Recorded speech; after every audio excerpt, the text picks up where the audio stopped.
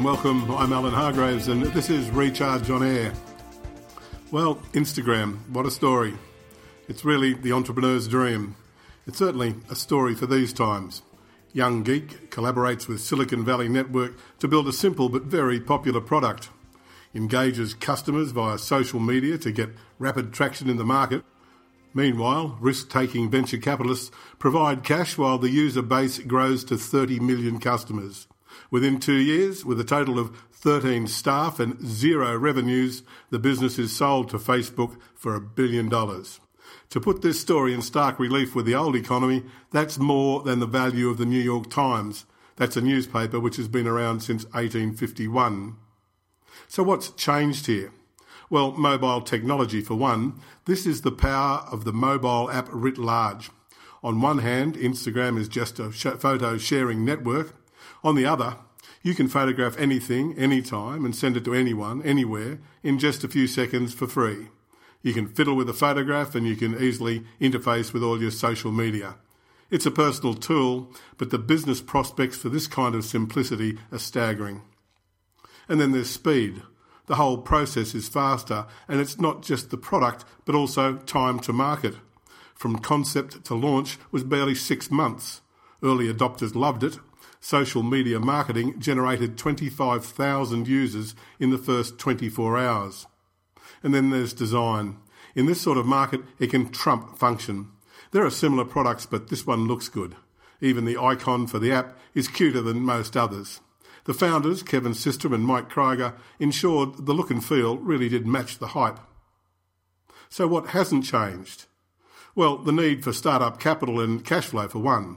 The numbers sound small now, but initial injections of $250,000 by friends and angel investors kept the project ticking over. Unlike a lot of good ideas, it didn't run out of money before getting traction. And collaboration. Systrom didn't work alone. He drew extensively on his Stanford alumni. Krieger was a fellow member of an entrepreneurial development group. Their skills and venture capital came directly from their networking activities. And then there's those other important people, customers. That's what drove the value. It's hard to price a business with no revenue. The deal was equal to just over $30 per user.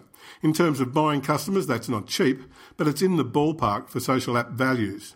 Presumably, Facebook thinks it can generate value per customer in excess of this number. As a measure of market penetration, customers still matter.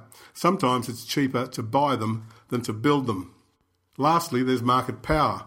The real value of a niche strategy like this comes from dominating your niche.